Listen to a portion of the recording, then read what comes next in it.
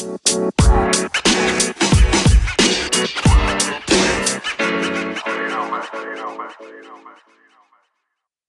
everybody, and welcome into the Weekly Sports Talk podcast with Josh Pose. I am Nick Palazzolo. As always, you can follow us on Twitter at Nick Palazzolo5 and at Pose_Josh. We have a lot to talk about today on the podcast. We will recap The Last Dance. We will give you our thoughts, and we will tell you who's to blame for breaking up the Bulls dynasty. Is it Jerry Krause or Jerry Reinsdorf? Baseball's coming back. It's only a matter of time. But what's the holdup? Is it still the money? And players have some concerns about the restrictions. We'll talk about that. The NFL plans to start opening back up slowly to let some people into the facility. We'll tell you who's in and who cannot go back to work in the NFL. The NBA has a plan to play the rest of the season at Disney World. We'll talk about that. And David Kaplan of ESPN 1000 and NBC Sports Chicago will join us to give his thoughts on The Last Dance. We'll talk about the Bears offseason and if he thinks baseball is coming back. All that and more coming up next here on the Weekly Sports Talk podcast.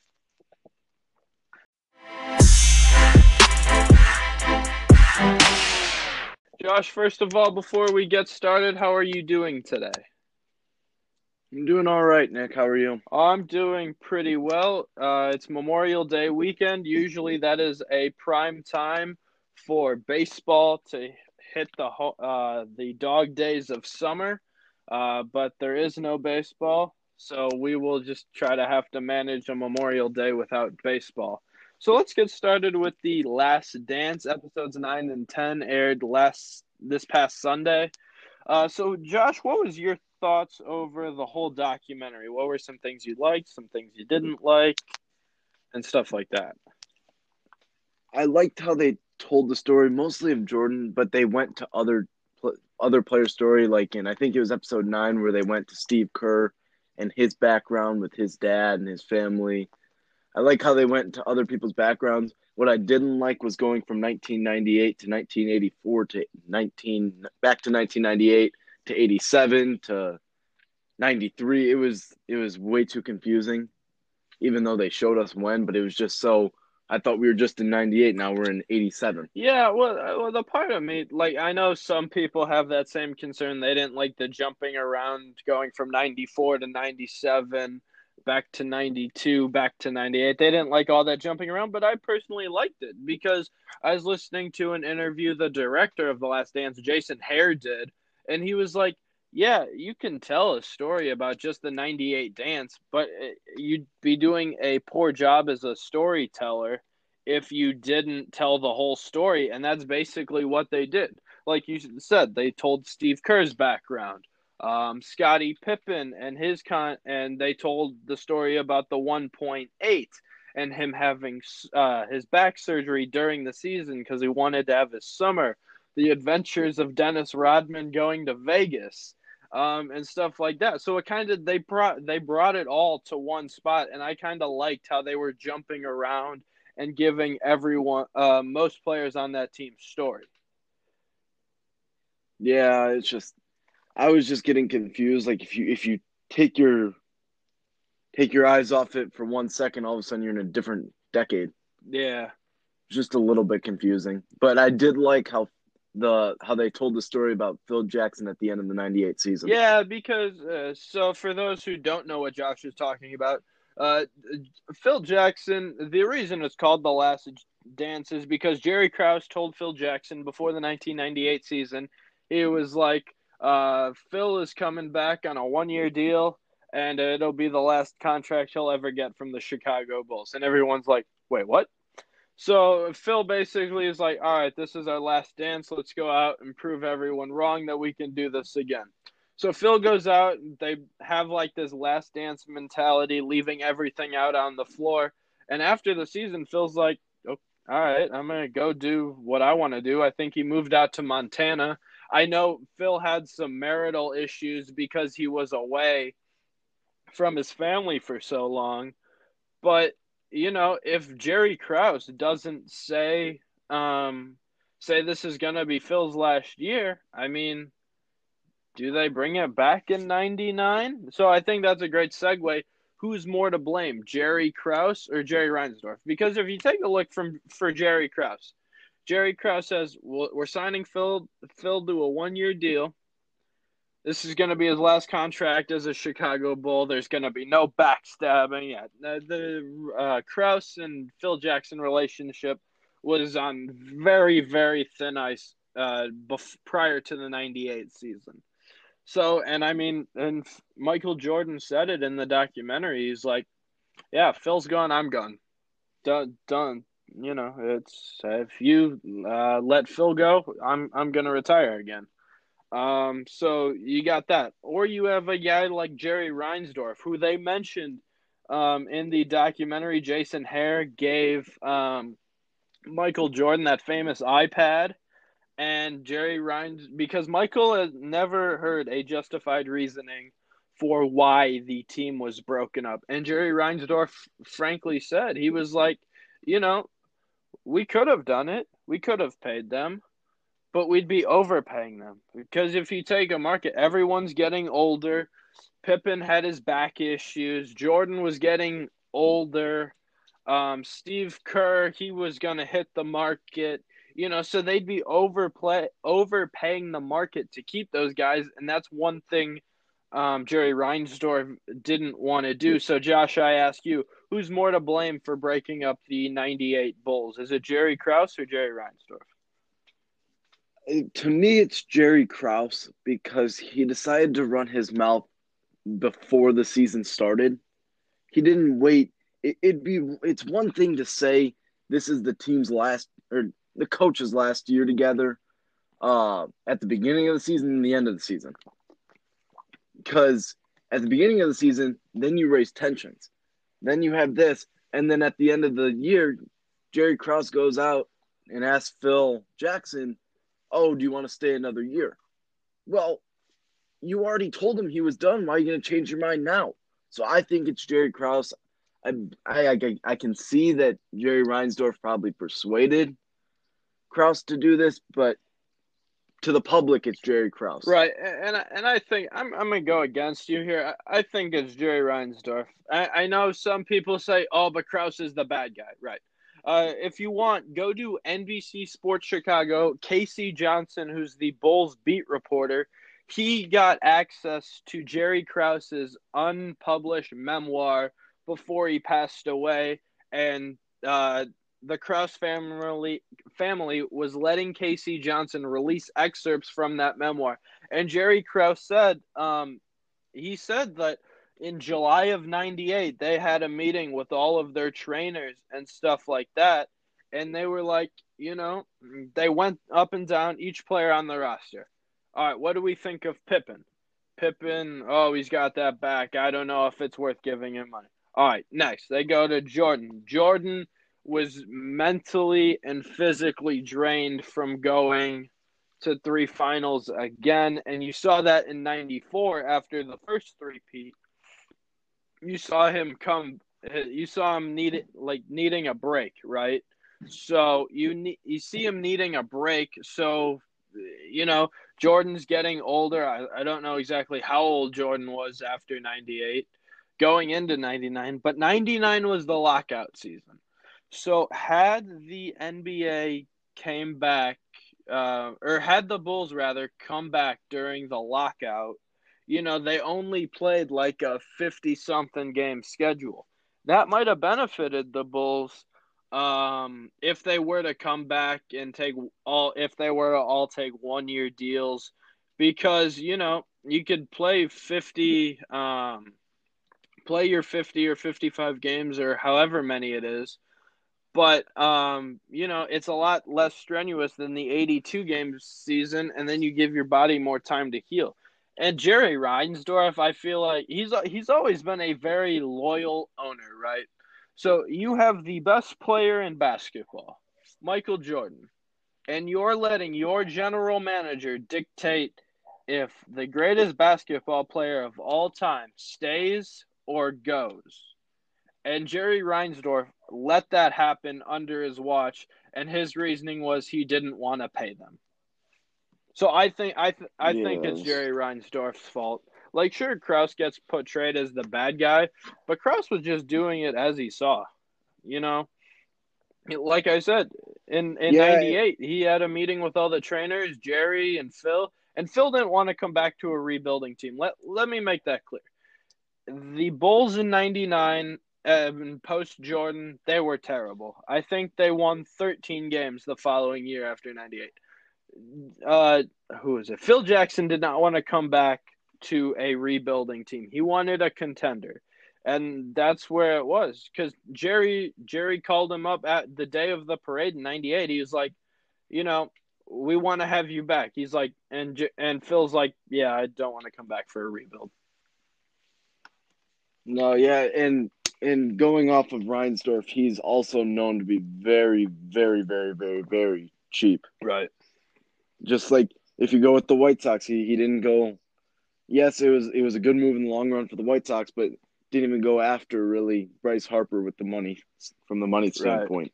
And Bryce Harper in an interview said that he wanted it would have been nice to play for Chicago, like the blue collar, always have a chip on their shoulder. But it's just Kraus does not give you money that you Right. And I deserve. mean, taking, you mean Reinsdorf, not Kraus. Um, Reinsdorf, sorry. Going back to that, even with Machado, I think they offered him 8 for $250, or they offered him. I don't know what the years was, but they offered him. It was a Yeah, it was a potential potential. 250. They No, didn't it was guarantee it. 250, but then they had a bunch of incentive-based performances or bonuses that could elevate it up to 300 or 330 million. But that's what the White Sox offered. But then the Padres offered him, we'll give you the guaranteed 300 million right now.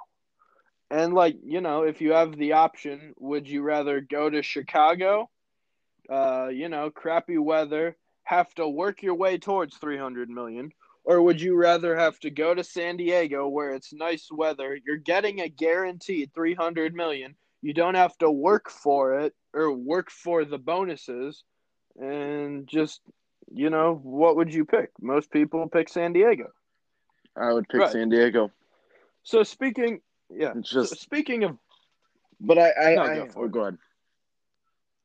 So I'm glad it didn't work out with Machado or Harper because their off season this year, and I think we talked about it last week, um, was spending about the same amount of money for their future guys that they would have spent for one of those two guys. And I'm glad that they did not get the star player. I'd rather have Moncada, Robert, Jimenez. I'd rather have those guys than one guy who's going to cost you $400 million. Right. And especially in times like this, I know back when Machado and Harper signed, you couldn't have predicted a pandemic. Nobody knew what the coronavirus was back then. But look at those contracts No. now. Those look really good for the players. This past offseason, Garrett Cole signed for a record $346 million with the Yankees. He's going to get because baseball, most contracts in baseball are fully guaranteed. So those deals look really good for the players right now. Yeah, so let's Mm-hmm. move on to baseball. So, the owners and the players union are still going back and forth. So basically, here's what's happening. Back in March, the owners and the players agreed to a prorated salary for whatever for however many games you play. So if teams were going to play 80 or 82 games somewhere in that ballpark, you'd get paid about 50%. You'd prorate it for however many games you play, right? But now the owners want to say, "Oh, we didn't make that agreement. We want a new agreement." After already agreeing to it in March for a prorated agreement, the players are pissed off that the owners want to change the agreement they already agreed to. So that is why baseball may be coming back. It may not. And I know we'll get into this a little bit with David Kaplan later when he joins us. But players have money concerns. We mentioned it last week with Blake Snell, He wants all of his money, but if you take all of your money, you're going to financially cripple the sport. Jesse Yeah, Rogers of ESPN, he's the Cubs beat writer, but he did some national work. He had an article on ESPN.com that says some MLB players are hoping for loosening of restrictions in the health proposal. Basically, players don't like how they would have to show up to the ballpark in their uniform. That's one of the things that was proposed. They want to be able to shower at the ballpark, right? Many players shower at the ballpark before and after games. So it's just the whole routine thing. Get ready for the game, do your stretching, BP, stuff like that. They want to be able to do that. But in the owner's latest proposal, they wouldn't be able to. They wouldn't be able to eat sunflower seeds or spit, with two things that are basically associated with baseball a lot is spitting and seeds, right? So, and some players are like, what if I get dirt in my mouth? Am I allowed to spit then? So it's just like the interpretation. And, some people are a fan of the daily testing that the MLB could consider. They could have up to 3 tests a week, 6 tests a week. It all just depends on that. So, Josh, you take a look at the MLB. They got a couple-week timetable before June, right? They need to get something done if they want baseball. yeah, they're becoming way behind, like way more behind because the players are wanting their full salaries.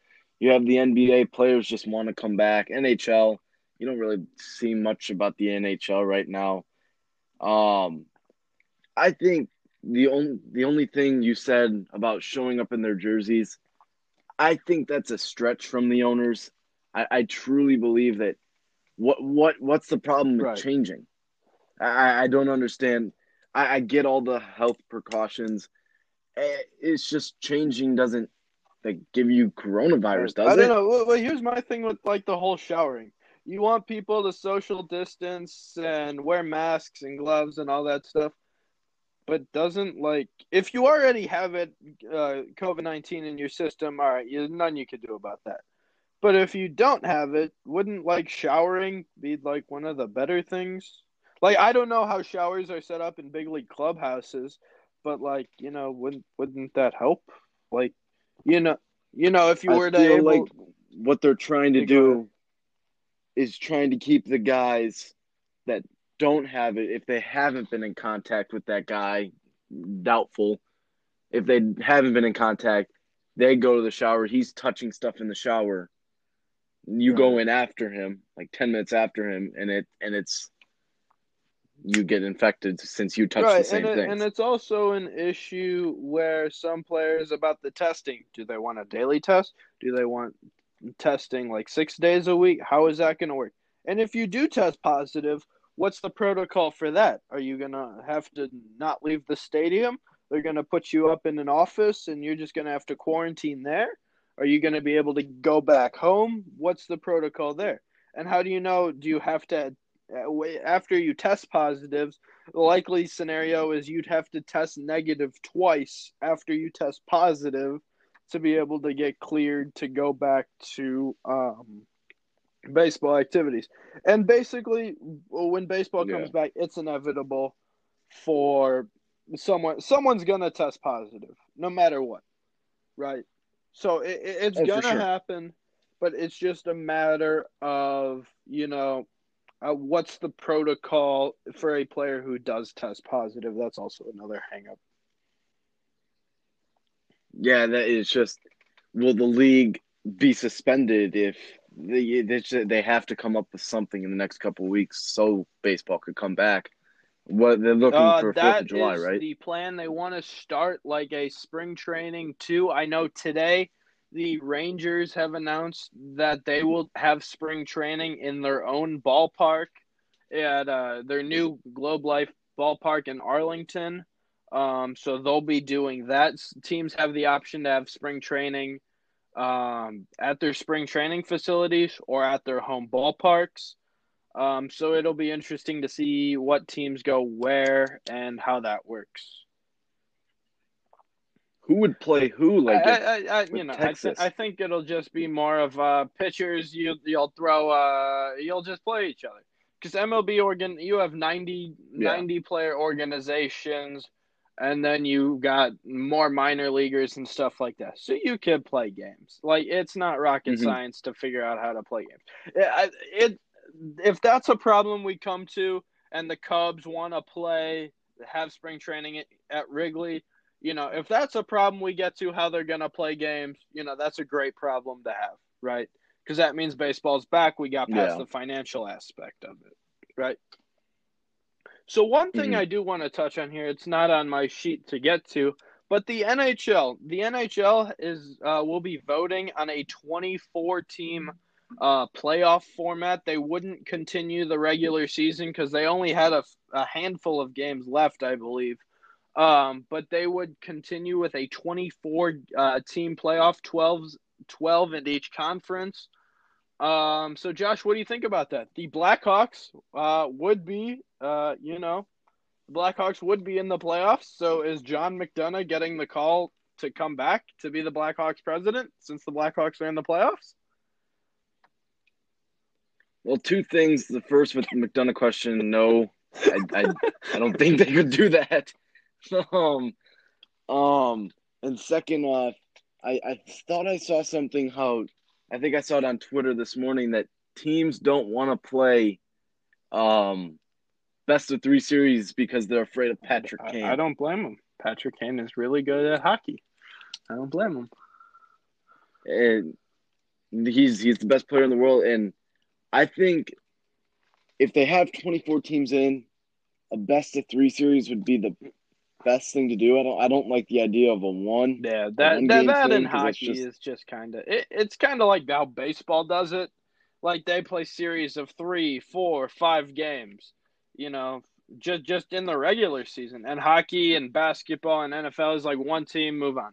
But like when you get to the playoffs, I think 3 games is fair because if you give one game, you can come out and not be your night, and you just play like shit, because that's always feasible in the world of sports. yeah, it's just how would they do switch off home games? So if the Hawks were playing Edmonton, they'd and the Hawks were the higher seed, would they play Chicago, Edmonton, Chicago if Yeah, it necessary? just depends. I saw one tweet, I don't know how true it is, but the NHL was trying to localize to restrict travel a little bit. So they would play the Western Conference games on the West Coast in like a Vegas area, around there, and the Eastern Conference games in Chicago has been brought up to be a hub for all of the Eastern Conference games. So it's just interesting to see how a 24 team playoff, because that's a good majority of the NHL. So it'll just be interesting to see how that works. So let's move on to the Yeah. NFL. The NFL has some plans to slowly start opening up back facilities. We mentioned this a couple weeks ago. They're still rolling out facilities as states are loosening up their restrictions. Some scouts and front office members are allowed back into the facilities, but players and members of the coaching staff are not. Josh, what do you think about that? I I like it. I still think everyone should be from home until they start completely opening. But I also, on the other hand, I do like how they're slowly getting people back in there and going step by step, not just everyone going at once and everyone, boom, Right. everyone's together again. I do like how they're together or they're doing it Right. really slowly. I did hear that um, it they could be doing training camps like in like different facilities, like 10 guys, one coach, or 9 guys, one coach. But that'd be really hard, especially for an NFL team when you have 11 on the Right, field. How are you especially supposed to with do like that? the 90-man rosters they have, or yeah, I think it's 90-man, and then you cut down to your 53. How are you gonna be able to, I mean, I mean, if those guys are around each other enough, I don't think it'll be that big of an issue, right? But as long as there's like no outsiders that come once in a while, stuff like that, I think they'll end up being fine. So the Yeah. NBA Shams Charania of the Athletic and Stadium has been told that there have been plans to play the rest of the NBA season in Disney World in Florida. So Josh, what do you think about the NBA finishing up in Disney? I like it because it keeps everyone in one spot and avoids the traveling and the risk of on the plane the pilot has coronavirus.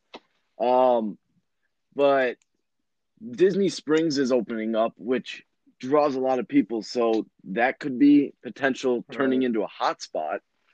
And does the NBA want to be playing in a Yeah, hotspot? but I think if you're Adam Silver and the Board of Governors, you're looking at it like, all right, where can we have a bunch of like hotel rooms and stuff, quarantining people, and enough basketball courts to finish the regular season?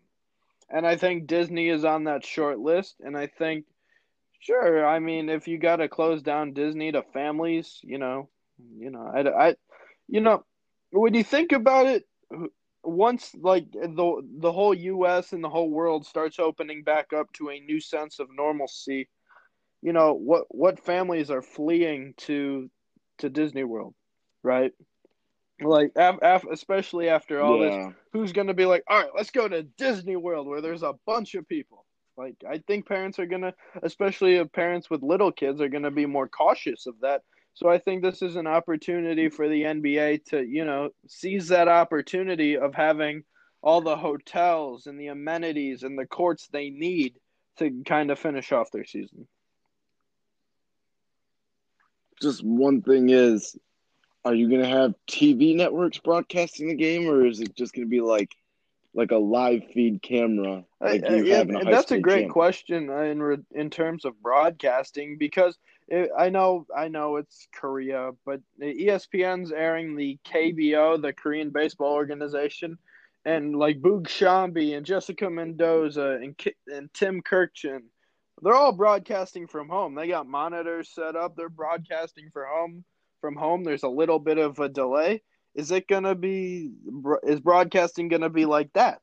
Or our broadcasters going to be allowed to go into stadiums, arenas, ballparks, stuff like that to get their broadcast to do their broadcast from the stadium and bring it to us live? So I think that's a good question, and of course, I think after all like the financial stuff is figured out and the testing's figured out, the media is going to be the last ones to get their answers. Like realistically, cuz that'll just be how it works. So I Yeah, think it's still some time before we see answers based on that. yeah, but like I'm guessing, I think in Korea they have their I broadcasters at the game, I believe believe. that is right. I'm not sure about that. I think if we can get to that to this to a stage where we could have two broadcasters, and like in baseball, it's not a big deal because they're not right on Right. right on the field. They're Same up with there. football. They could be way. They don't even need to be there. Yeah, football, most sports, basketball, Yeah, but you could bring them up there, it gets but usually they're a like lot courtside. harder to see if you're used to being courtside. So that'll be Yes. interesting. All right, so coming up next, we will talk with David Kaplan of ESPN 1000 and NBC Sports Chicago. Ask him his thoughts on The Last Dance, the Bears offseason, and baseball coming back. Caps coming up next here on the Weekly Sports Talk Podcast.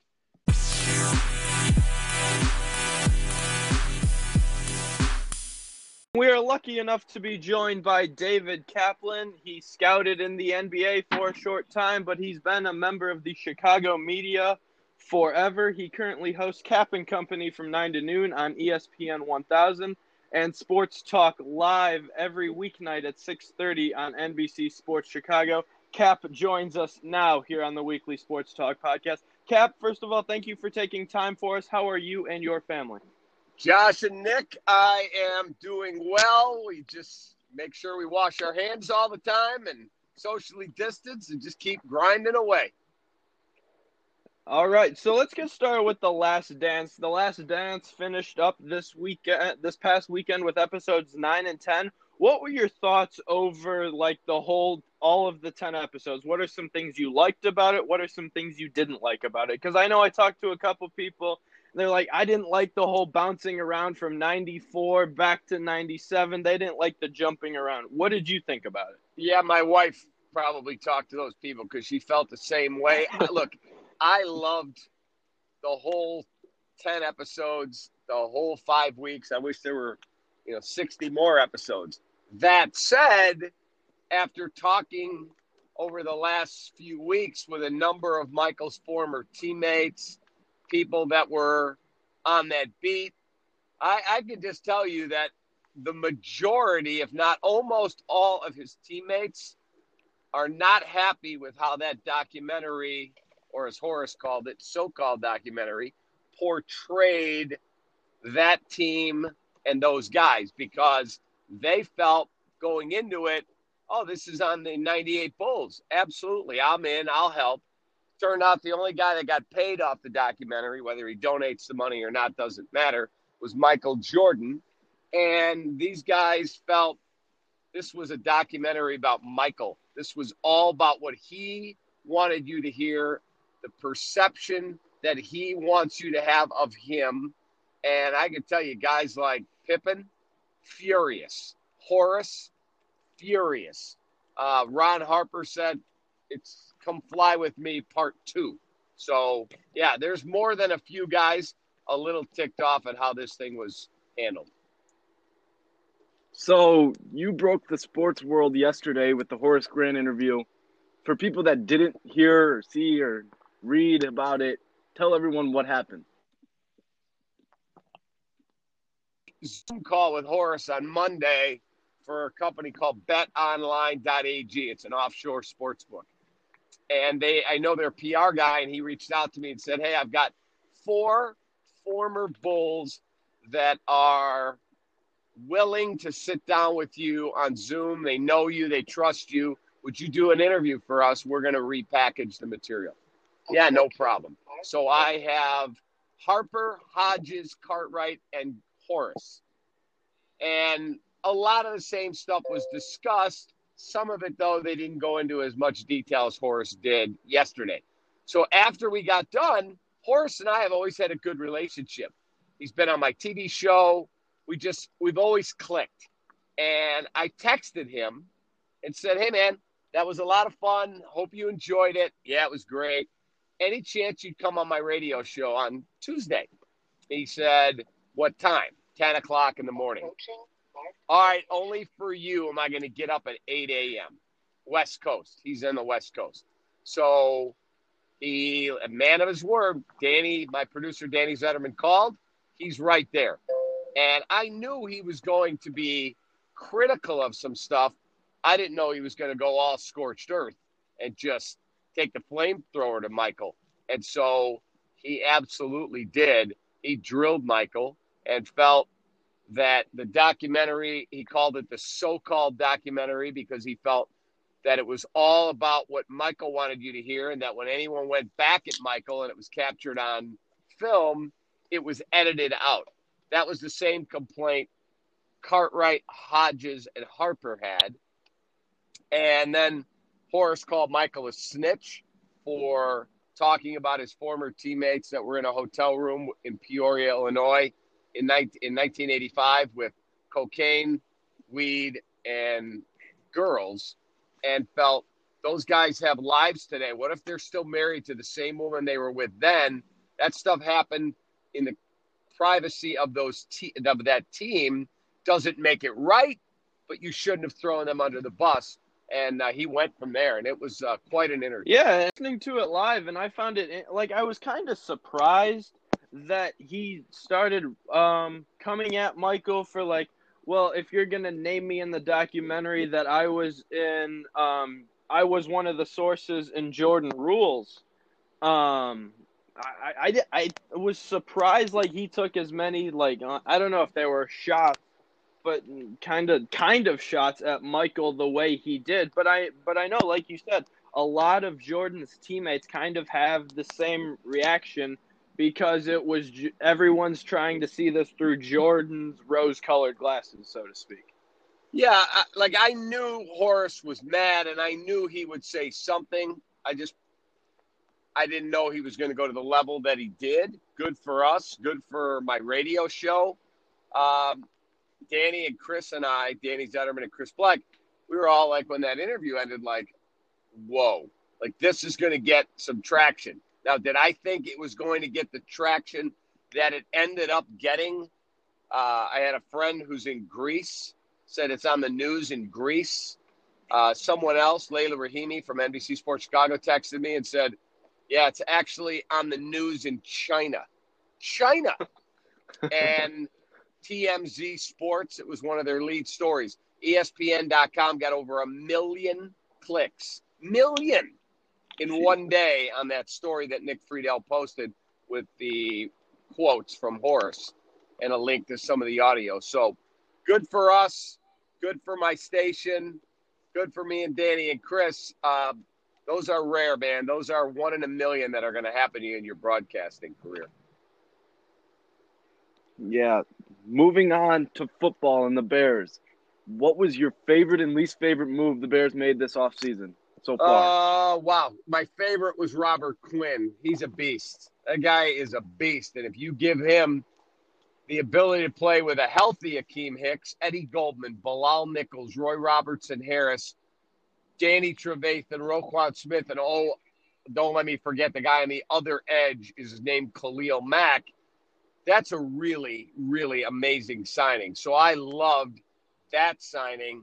I was not big on the Jimmy Graham signing. Now, perhaps he's going to be a really good player. I hope he is. I'm a Bears fan. It's a lot more fun when they win.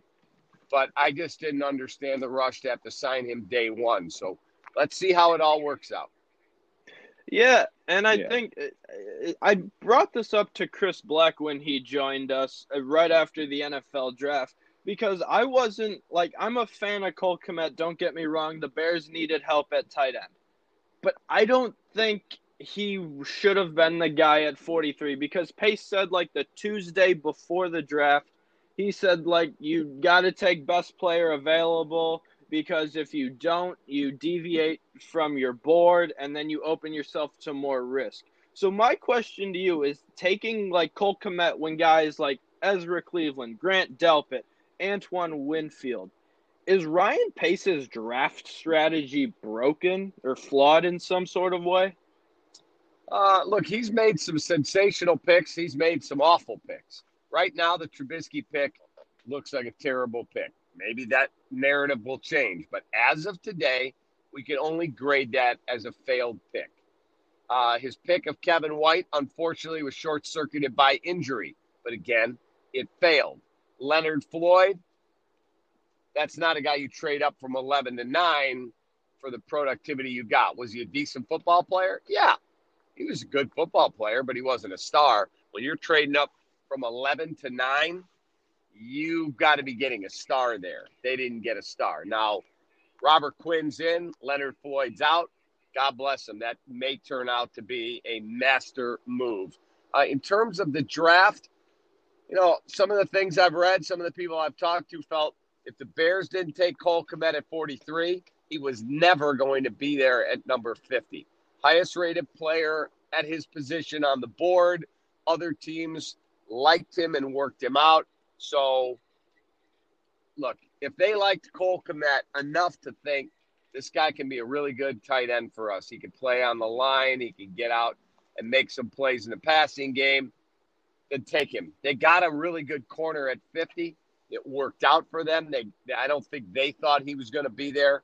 He was, and they got him. So I have no problem with them taking Cole Kmet. If he was a guy that they targeted and Matt Nagy said, I got to have that guy, then you go get who your coach wants.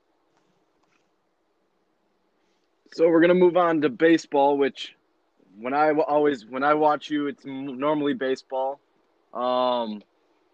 So Blake Snell made those comments 6 days ago saying that he wants his full paycheck from the Rays. What is your stance on players getting full paychecks? Well, never going to happen. Never, ever going to happen.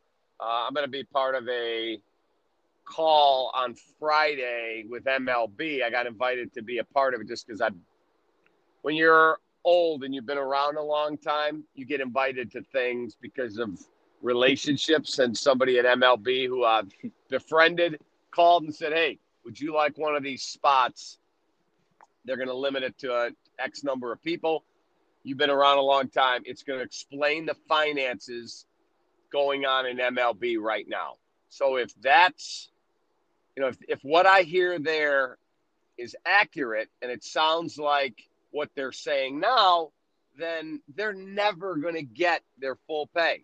And if Blake Snell thinks he sounds out of touch now, come out and say it again as more people lose their job as we try and live through a global pandemic. This is not, hey, man, there's a flu virus going around and we'll be fine in 3 weeks. No, this is a global health crisis worldwide. We've had how many millions of people lose their job? I'm blessed. I get to go to work every day. Now, I took pay cuts, substantial pay cuts, but I did it with a smile on my face because I know how lucky I am that I get to go do my radio and TV shows. So no complaint from me. If Blake Snell feels he's not going to get enough money to play, then don't play. Keep your mouth shut. And Tommy Glavine, I thought this morning, said it the best. He goes, back in 1994, during the strike, I did every radio and TV show I could to try and educate people on what we were fighting. He said, that was my mistake. That was me being naive. People don't want to hear it. They've all got their own problems in their own lives, and they want to make sure that when they come home at night, that their baseball team is playing. They want to have a beer, eat their dinner, and watch their game. And they don't care about the billionaires and the millionaires. They don't care who's right, who's wrong. Just figure it the H out, period. And that's been my take. I've heard Sylvie or other guys go, I'm a player's guy. I'm not, but I'm not an owner's guy either. I don't care who comes out on top. I don't care who wins this narrative. Just make sure my damn baseball games are being played if you can do it with a healthy protocol. If it comes down to money and is the only reason they don't play, the sport may never recover. Yeah, and I think when you take a look at it, today's May 20th? You have a window of 2 weeks to get this all figured out. So I ask you, do you think there's going to be baseball in some form this season? Yes. I'll be stunned if they don't play baseball. Stunned. Because I think, now look, if we all of a sudden see a spike in COVID-19 cases and Dr. Fauci or whoever comes out, Dr. Birx, and says, yeah, we've seen a spike and we cannot control this right now, no sports. Okay, well, that's different. But if, as they've said, we can make this work by social distancing and testing and everything else that goes into being smart about how we prevent the spread of this awful disease, if that all works out, but they can't figure out the money, shame on them. They will do irreparable harm to their sport, and they would deserve it. Yeah. So, Cap, I would be remiss if I didn't ask you about this. When Jordan went to go play baseball, there was talk of Scottie Pippen being traded to the Sonics. You were the Chicago media member that broke that story and maybe changed Bulls franchise history forever. Yeah, I mean, if you guys want me to tell you that story, I'll be glad to. It's probably one of the top 3 or 4 or 5 highlights of my long career. I was in Indianapolis. I had been a scout in the NBA for 4 seasons, 2 at Seattle, 2 at the Indiana Pacers. And I was also a consultant at one point for a trading card company that did draft pick trading cards. As players' eligibility was done, we would pay them not a ton of money, $5,000, but this is March. They get eliminated from the NCAA tournament. They're not getting drafted until June. $5,000 in their pocket was back in the early 90s, late 80s. That was big money for them. and we gave the number 1 pick. I remember it was Derek Coleman one year, and we gave them $10,000 as the payment for being the number 1 pick. Anyway, I get invited by an agent who I had signed a couple of his players, and he says, hey, why don't you grab a cameraman and come down here in 1994 to Indianapolis. The draft is here, and I've got Jalen Rose, Juwan Howard, and the number 1 pick, Big Dog Glenn Robinson. I'll let you have an exclusive. You can interview all 3 guys. So I interview each one after the other, and I'm in their hotel suite. It's the day of the draft. It's like 10, 11 in the morning. I leave. We're going to drive back to Chicago with my cameraman, Jeff Corbett, who's still my cameraman today. And Jeff Corbett and I get on the elevator to leave because back then there was no way to feed the interview back. You had to drive the interview back or FedEx it back. So we didn't have a satellite truck. So we get back in the car. We drive back to Chicago. Well, as we're leaving the hotel, I'm coming down the elevator. This guy's in the elevator. And you know how you can feel someone staring at you? So this guy's staring at me, and I look at him finally. I go, can I help you? He's like, are you Cap? I said, yep. He said, hey, man, I work for James Bryant and Tony Dutt. They're 2 agents based in Oklahoma City. And I had done deals with those guys. And I said, oh, yeah? Tell those guys I said hi. There's two of my favorites. He said, well, we're actually going to be seeing a lot more of you. I said, what does that mean?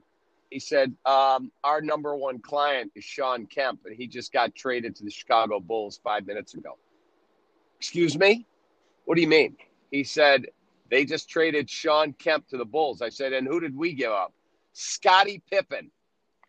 Get the H out of here. No chance. He said, I'm not kidding you. I'm driving to Chicago right now. It's 3 hours. I got to get there. I got to meet Shawn's plane. He's got to take a physical and pass it before the draft starts tonight, and then we're going to make the deal.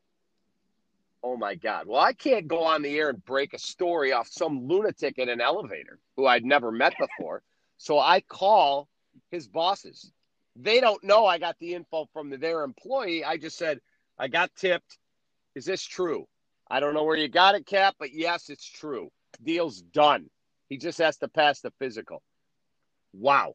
I break the story on AM 1000 WMVP, where I used to work before I went to WGN. It was not ESPN 1000 yet. And all hell breaks loose. Now I get a call from I want to say it was like WJR, something like that. It was the Sonics flagship station. Hey, man, can you come on a radio show with us? Yes. I report the story. As soon as I get off the air, hundreds of people are calling the Sonics and canceling their season tickets. They can't believe that they're getting rid of the Rain Man. Now, what they didn't know was they had a guy who had allegedly a drug problem. He did some things off the court that did not put the organization in the most flattering light, and they wanted him out. And they wanted Scottie because they thought Scottie would be a more multidimensional player. So they were getting a Hall of Famer for Ricky Pierce, the 11th pick, and Shawn Kemp. Well, the owner, a guy named Barry Ackerley, tells George Karl, I'm not signing off on the trade. Trade's off. I don't want Pippen. I want to keep Shawn Kemp. And George Karl is furious. He's like, do you have any idea how good a trade we just made? Calls Jerry Krause, and Krause says, all right, I'll give you $1 million on top of it. Nope, can't do it. I'll give you $2 million. Nope, can't do it. I'll give you $3 million to make the trade. Jerry, I don't care what you offer me. My owner won't sign off on it. The deal is off.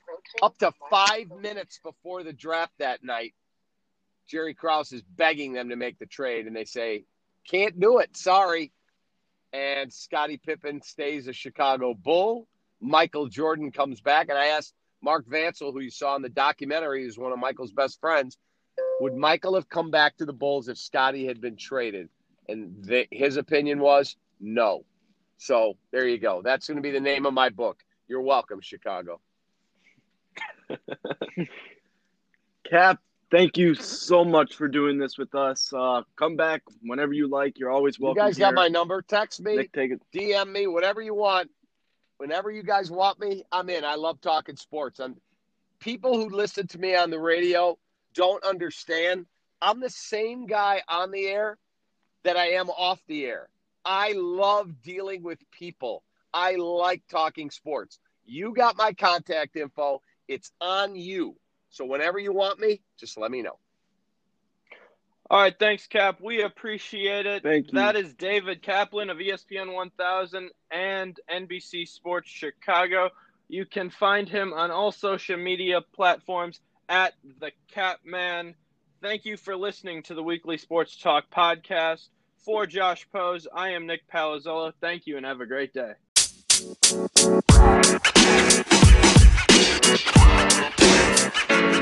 know, man.